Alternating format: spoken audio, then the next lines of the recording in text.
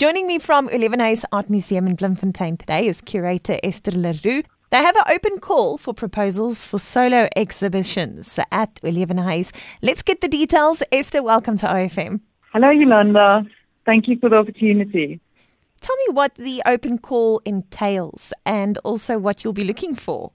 We wanted to give as many relatively established artists in South Africa an opportunity to apply to have a solo exhibition at Oliewenhuis. So we're looking for relatively established artists that can bring a beautiful and exciting exhibition to Bloemfontein at Oliewenhuis.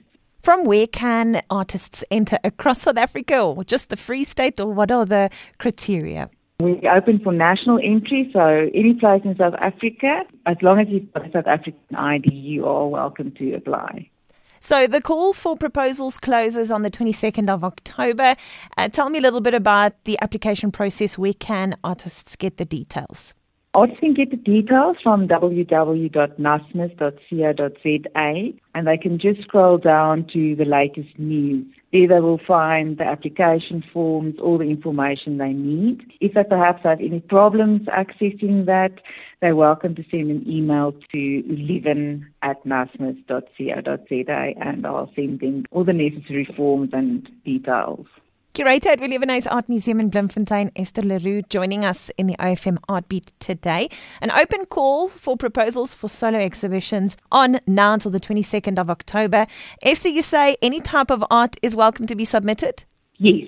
We will obviously look when going through the selection process. The committee will look at all the proposals. We will consider things like whether the artworks will be fragile or difficult to display, but we are open for any proposals.